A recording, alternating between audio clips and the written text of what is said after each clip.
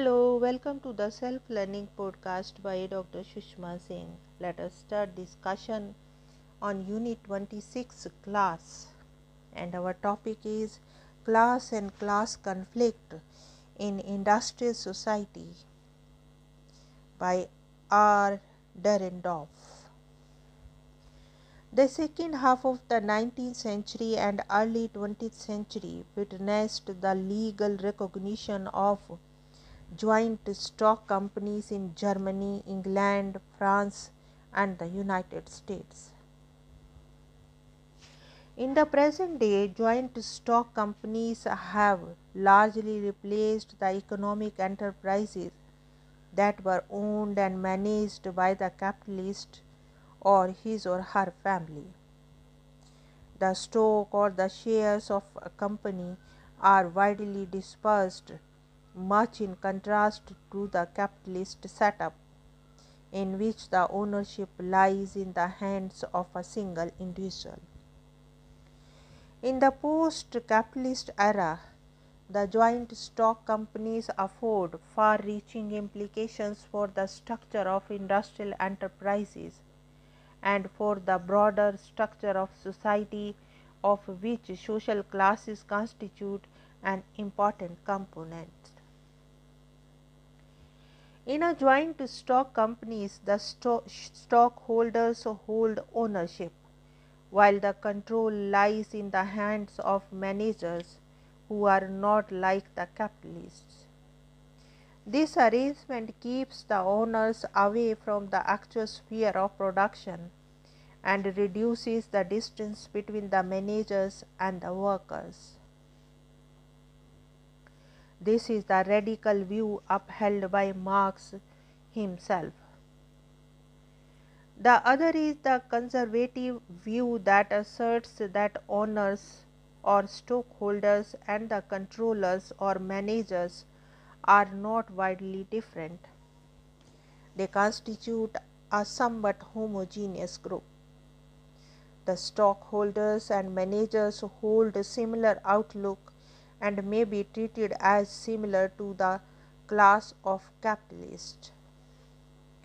This view, which comes out in the writings of C. Wright Mills, stands out in sharp contrast to the Marx's own analysis. R. Dahrendorf explained that the social structure of joint stock companies as well as cooperative and the state-owned enterprises differs from that of the classical capitalist enterprise, and that therefore a transition from the latter to the former is a process of social change. He suggested that the separation of ownership and control involved a change in the structure of social positions and also a change in the recruitment of personnel to these positions. This refers to the distribution of the roles of capitalists in two positions, the owner and the manager. The owners are alienated from production process in the sense that they do not participate in the day-to-day affairs of production enterprise and do not have a defined place in the formal hierarchy of the authority in the enterprise. This is so because the workers deal with and are answerable to the managers. It may be recalled that the capitalist exercised authority because he owned the means of production over which the subsistence of the workers depended. The managers, on the other hand, hold authority by virtue of the property rights delegated to them by stockholders. Since the managers remain in contact with workers, they seek to exercise their authority with consensus of the workers, or else the manual and clerical workers would make their interest felt in many complex and unregulated ways, such as by distributing the process of production significantly. The managers cannot afford to let this happen because the stockholders would reprimand them. Bendix explained that there are three kinds of entrepreneurs in the post-capitalist era: the capitalists, the heirs, and the bureaucrats.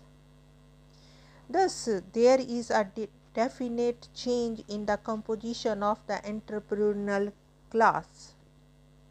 Dahrendorf maintained that capitalism has completely eroded and given way to different groups that bear a relationship with each other that is much different from the relationship between bourgeoisie and the proletariat, highlighted by Marx.